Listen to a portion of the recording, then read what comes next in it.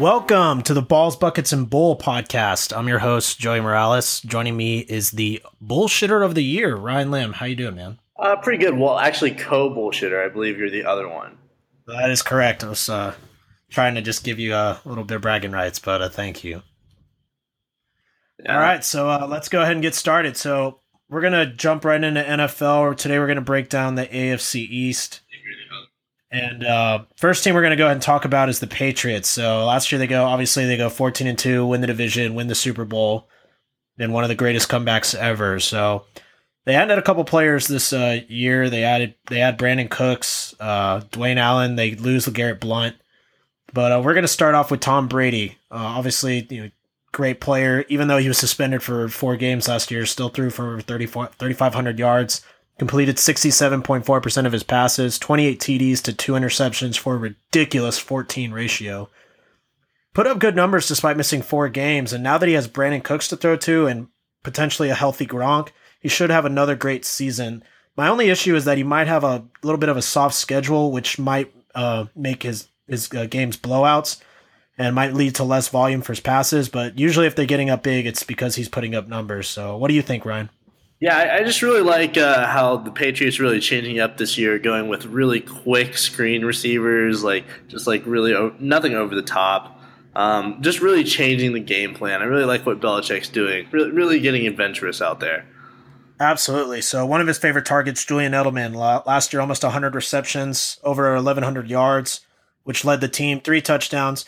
He might have a potential loss of volume now that Cooks is in the mix and Gronk is healthy. But he has one of the best bonds with Brady, and he really knows how to generate space. And so he should obviously still be a good option in a PPR leagues. And if Gronk, again, struggles with injuries, he's going to even get more targets thrown his way. Yeah, I think they're probably going to use Gronk more as an over-the-top guy and just run like Cooks and then Edelman out of the slot. It's going to be really interesting to see how they distribute the ball for sure. Absolutely. So that's a great segue. So we're going to go and talk about Brandon Cooks right now. Last year with the Saints, over 1,100 yards, 78 receptions, 8 TDs. He's the new addition, and he's one of the most popular fantasy players right now in terms of people really think he's going to shine. He put up good numbers in the Superdome, but he did produce a lot less yards in games outdoors, 72.2 to 57.8 yards per game. The Saints literally. My big concern about that is like how is he going to play going from like an indoor dome in New Orleans to all the way up to Gillette? Like it's really cold in New England, and it's a big change. So that's the Saints love to throw and usually had shootouts, which really favored him in the offense. My main issue, is can he play outdoors, and also how big of a role can he really carve out himself? You have Edelman in there, you have Gronk. The running backs are going to get their touches. He's kind of a sort of a volatile draft pick going, around 12 to 13 wide receiver off the board. So he could really shine, but there's definitely a little bit of risk there. Yeah, I don't know how to do it. It's like too many mouths to feed. It reminds me of like Denver a couple years back whenever they had that awesome receiving core. I mean, they managed to work it out, but they were also airing it out so many times a game. I just don't really see how they're going to be able to distribute the ball in New England.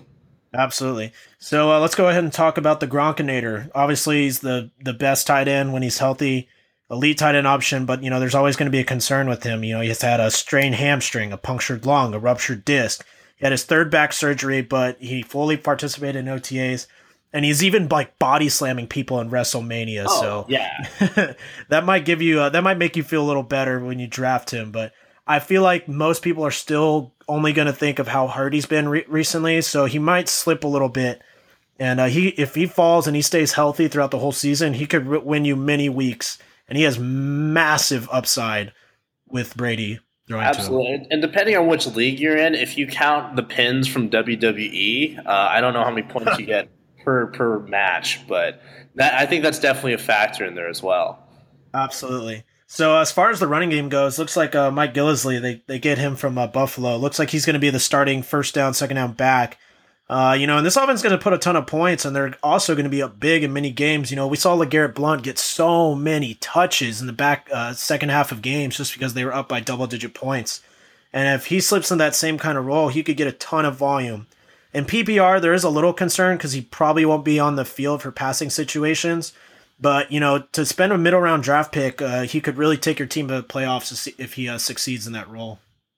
Do they still have what's his name, James White in the backfield? I was about to talk about him. So he's obviously the favorite for passing downs, and obviously he showed his talent in the Super Bowl. Had 3 touchdowns, over 120 yards.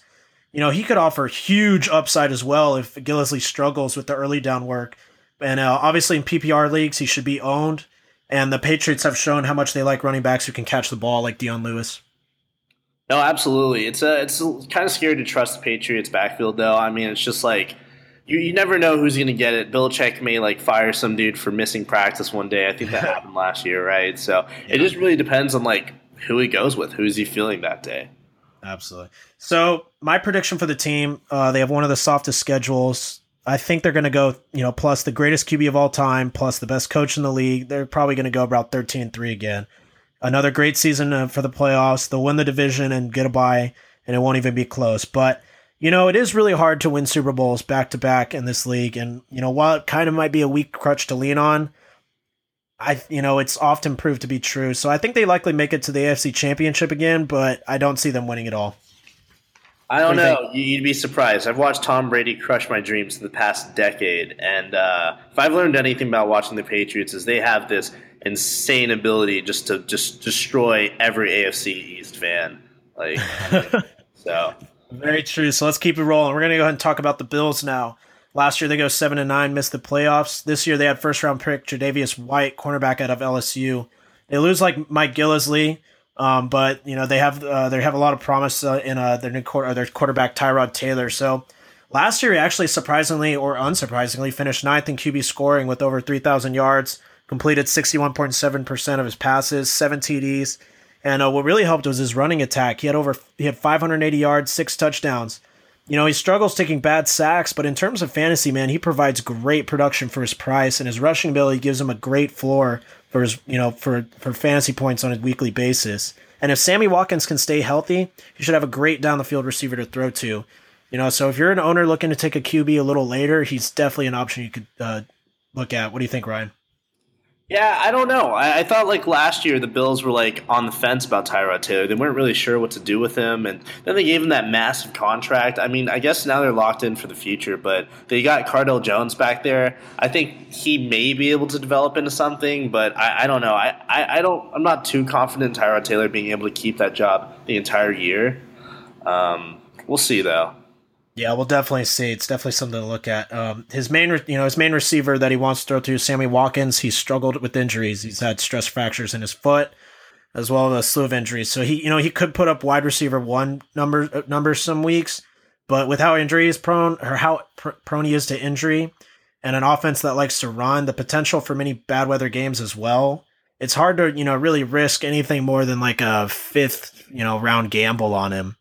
And then if Sammy goes down, then you're throwing to Rod Streeter and Percy Harvin, who's 3 years past his prime. So I mean, I don't see a whole lot there if he goes down.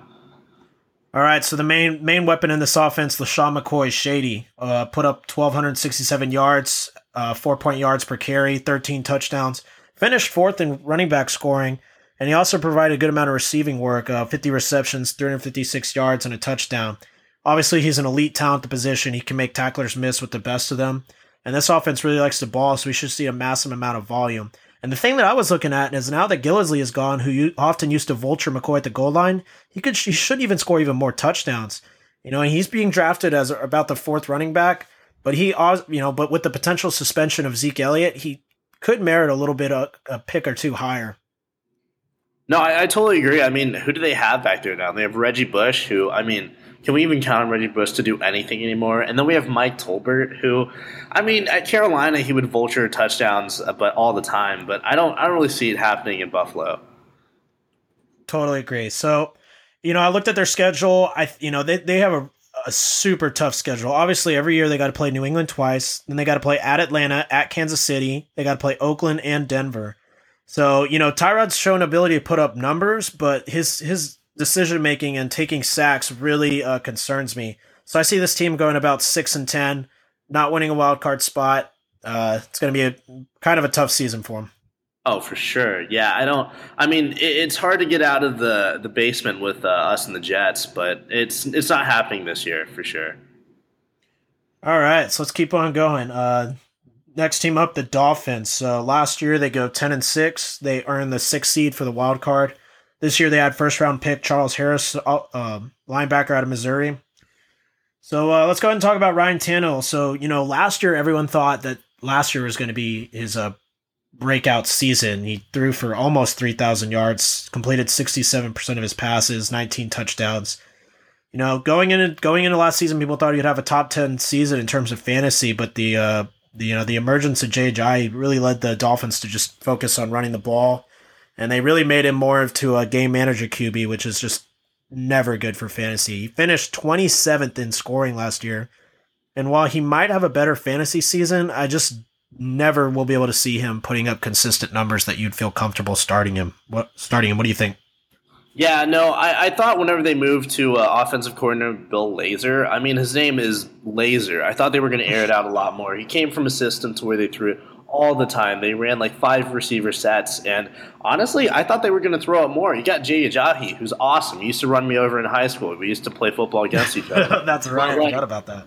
But honestly, I mean, as he's not like a premier talent like running back, I can't believe they weren't throwing it more. But I don't think they trust him to throw more. Yeah, I totally agree.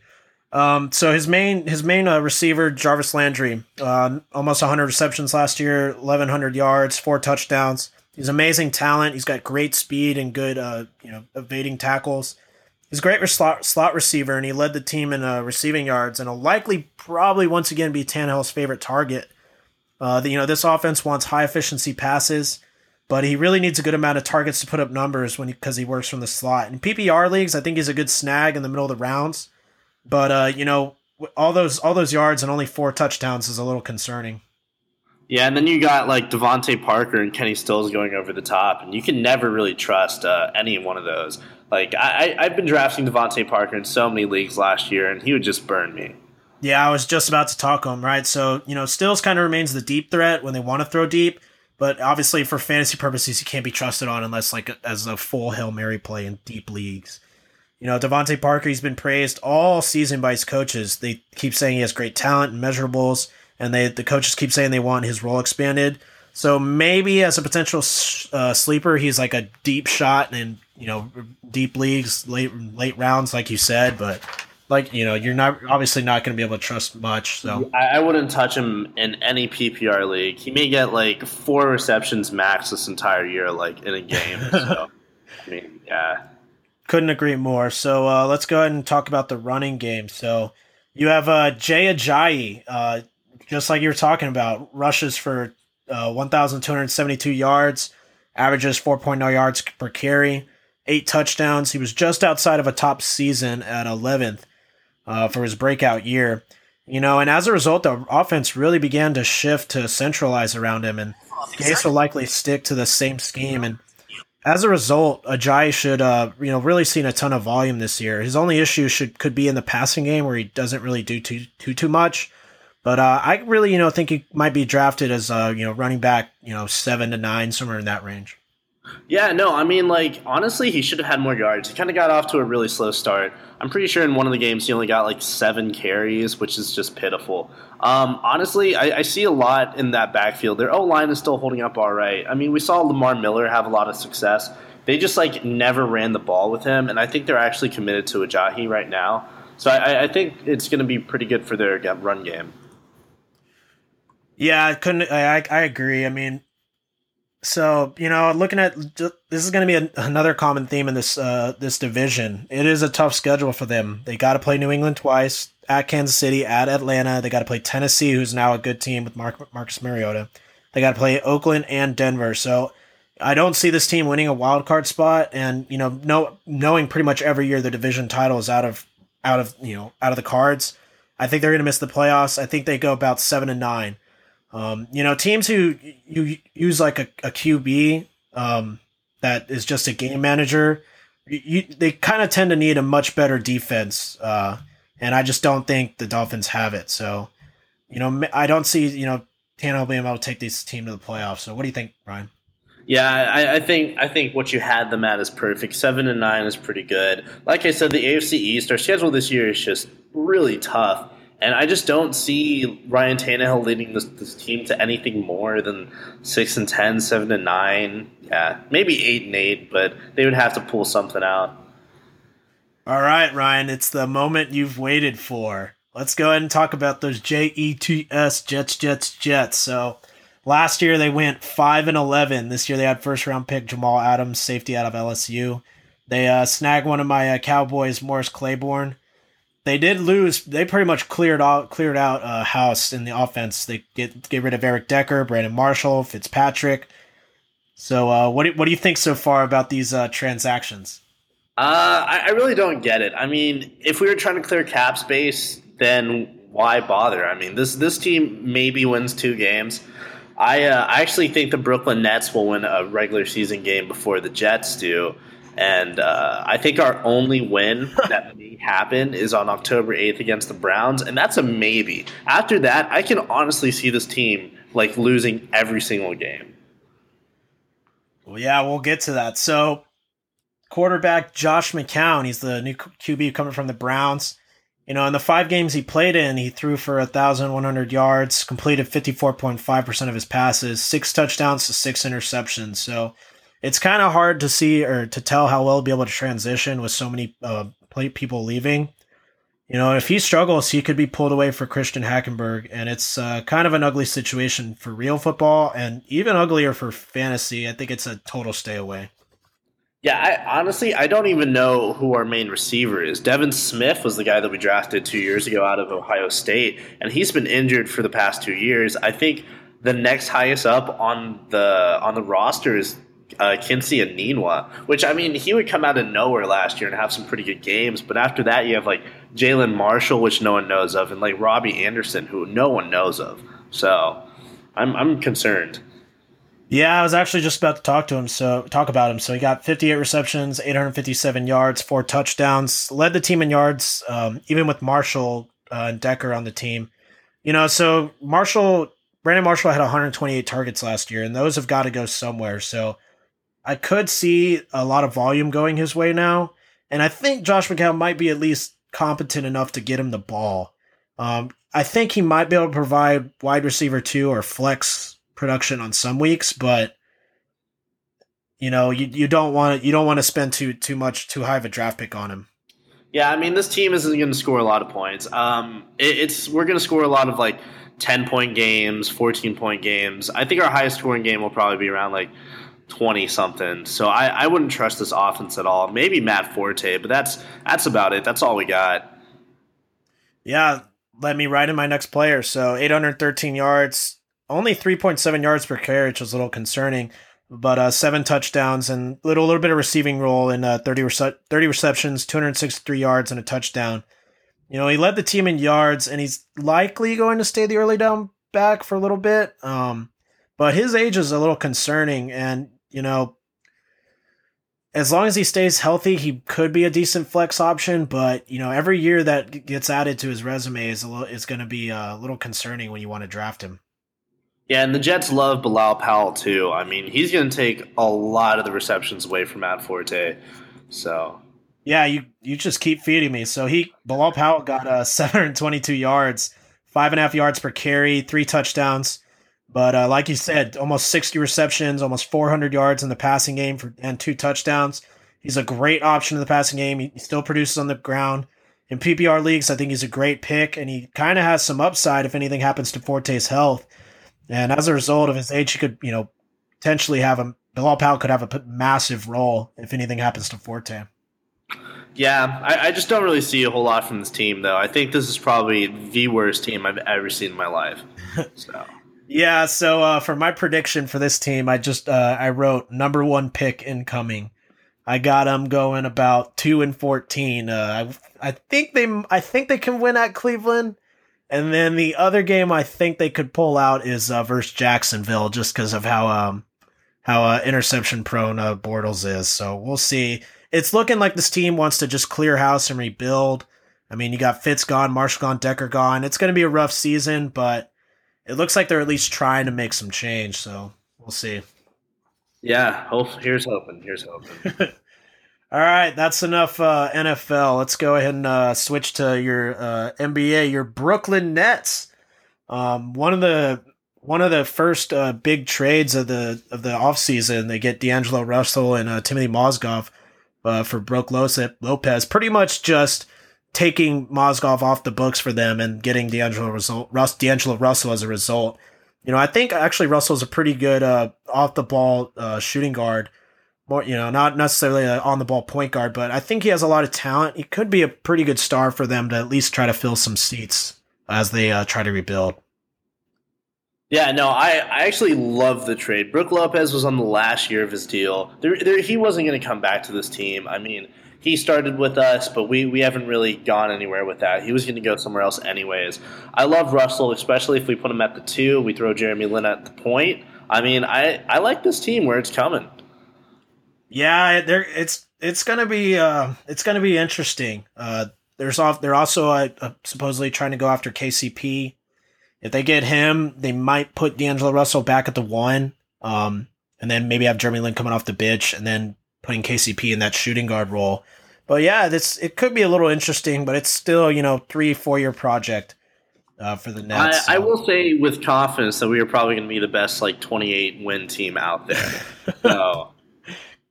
All right, I like the confidence. So let's talk about the potential Melo trade. So, right before we actually started recording, I get word that the Rockets, the owner wants to sell the team, which I think is really interesting considering this is the first, year in a long time that they really, really have a shot to do something. So that's pretty interesting. So, if they do trade for Melo, I think it'll make the Rockets an absolute juggernaut on the offensive side of the ball. D'Antoni is a great offensive mind. I think he'll be able to stagger the minutes for CP3 and Harden so that way they'll each be able to touch the ball a lot and maintain their skills. And I think he'll also be able to integrate them into a quality offense. However, that is two guys, within Harden and Melo that kind of struggle defensively, so many of their games could be shootouts, but it's definitely really interesting. What do you think? Yeah, I like it. I mean, it's not the biggest big 3 I've seen, but I could definitely see this team going places. Especially with CP3 at the point and Harden. But my only big concern is how many touches is everybody going to get? Melo is a ball hog, and then CP3 and Harden lead the league in minutes. So where are they going to get these shots?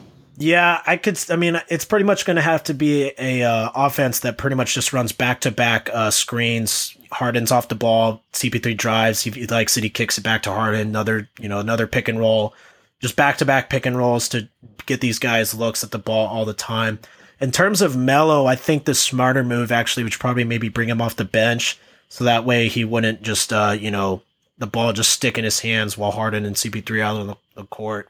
But but that's Melo. I can't really see him just sitting on the bench and being okay with that. I know that's yeah, exactly. But he is just going to be, if it does work, he's still going to get his money. So we'll see. I think that they might be capable of beating the Warriors if D'Antoni can integrate them all effectively.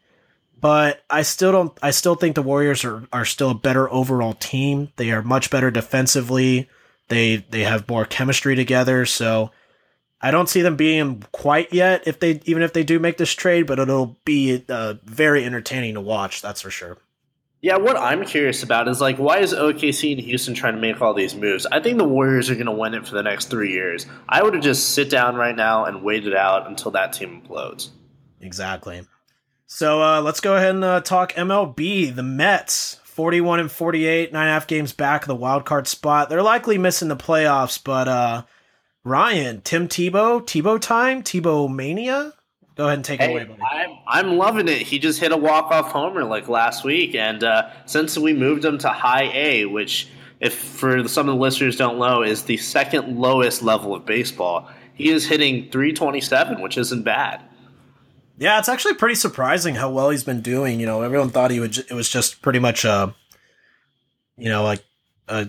carny act, if anything, but it's pretty impressive. The other guy I wanted to talk about, Aaron Judge from the Yankees. The guy is crushing. He wins the home run derby, but he was almost about to be cut from the team, and now this guy is just almost got to be an MVP candidate at this point. You got to at least wonder if he's juicing. I think so. I'm sure they test him after every single game, after every homer he hits. But I'm with you. I mean, going into the season, he was not that highly rated of a prospect. Like, they have a lot better prospects that were coming up. Like, Clint Frazier just got promoted, and he was like the third or fourth best prospect as rated by MLB. Aaron Judge was like in the 80s or 90s. I'm really surprised where all this power was coming from. He didn't really show it in the minors too much. Yeah, no kidding. Let's talk a little bit about this Mayweather-McGregor. I don't even know if I want to call it a fight, just more nonsense at this point. Did you get a chance to look at any of those highlights from like the press conferences or whatever? Yeah, I mean, it's just like, so they're going on this like tour, right? It's like a press conference tour. Yeah. And like McGregor comes out, the first one with that suit. Can I say what the suit said? Oh, go for it. Yeah, it said "fuck you" on it, which is like pretty surprising because like, can Mayweather even read that? Like, did he even know what was going on? I mean, it's widely believed that this guy is illiterate, so he probably just saw nonsense on this guy's suit. Very good point. I just think I just don't. Who is watching this that actually believes that they actually mean that? I mean, McGregor's obviously just trying to have this fight so he can get a massive payday. I just don't get. I mean, boxing is just getting ridiculous now. There's a reason it's kind of struggling. There's a reason that like they don't really have any stars. They don't have a commissioner. It's just a wild money league. It's just ridiculous. Yeah, what I hate about it is because like boxing used to be like this pure like gentleman's sport. Now it just reminds me a lot of like WWE. Like all this like coming out and just yelling at each other. Like I can't tell if I'm watching Raw or like is this coming up to like a pay-per-view fight? Like what's going on here? I totally agree. And to think I would pay $100 for that, I mean, you got to be out of your mind. Like, granted, I will definitely mooch off someone who's willing to pay that $100 for the fight, but definitely not me. So, all right, that's enough sports. Let's go ahead and get into some bullshit. So, Ryan, why don't you go ahead and give me your cheap bargain beer of the week? Oh man, one that I found lately. It's called Hams. It's HAMMS. It's made out of Milwaukee. It's like 4.8%. Kind of smells and tastes like piss, but hey, it is really cheap. 4.8%. That's a little low for you, typically. I know it is, but we like Blaine and I were at HB the other day, and we found like a 6-pack for like $2 to $3. So I picked it up, and it honestly doesn't taste that bad. The can is a super retro looking one, and yeah. That sounds like a O-Mart kind of deal where they sell you like expired beer for like half the price. Well, that's how you get the malt in it. It's expired, so it's like aged. I like it. All right. So our next topic: crazy conspiracy theory that you actually believe. When I first thought about this, man, the first thing that immediately came to mind was the flat Earth theory that like Kyrie Irving and all these other people keep like. I'm not sure if they're serious about it. I want to believe that they're smarter than that. But that was like the first thing that came to mind that made me laugh. What about you, Ryan? I don't know. I mean, probably for me it would have to be crop circles, only because I don't think that these farmers are going out to the middle of their farms and just like mowing down perfect circles. Which how would you even get the riding lawnmower out there to do that? How would it be that perfect? I mean, it just seems like a lot of wasted time. And if you're trying to put a prank on somebody, like, come on, there's better things to do. You say that, man, but I mean, I've watched videos of them. Like this guy will like show it's done, and yeah, you're right. It literally looks like it takes them 10 hours. But I mean, these guys are from like Russia or like the middle of Kansas. I mean, maybe they just don't have anything to do over there. You see, those are the people that buy that $100 Mayweather fight because they literally don't have anything else to do. So, I'm not really a conspiracy theory kind of person. So I actually kind of just like went online and like looked and like, man, I found all kinds of ridiculous stuff. Everything from Obama can control the weather to lizards are actually running our government and they transform into people when they need to. I mean, you name it. But the one that I found that I actually thought was hilarious, and I think I'm not saying it's true. I'm just saying it was the least. It was the It was the funniest one, I think, for sure. So this one I saw, it's that Willy Wonka is actually a children's version of Saw. And, when you think about it, it makes a little sense because all the kids, they suffer like gruesome fates. I mean, one gets like stuck, one like blows up when like and gets super fat. I mean, one gets thrown down like a chute whenever she's like a bad like nut or whatever when the squirrels throw away. I mean, and the theory actually goes on to say that Willy Wonka led Charlie to kill himself, knowing that the murders had taken place without him knowing, and that's why they like float away at the end, which is like super depressing. But it was definitely. Oh yeah, I've read some of those. There's like there's one that says like SpongeBob happened because they dropped like a nuclear bomb on Bikini Atoll like way back in the 50s, and like all the radiation caused all these like fish and animals just like freak out. Yeah. Kind of want to just end the pod right there. Anything else you want to talk about, Ryan? Will I have you? No, not really, man. All right. Well, that's going to do it. That was episode 2. Ryan Lim, always a good have on for the podcast. See you later, folks.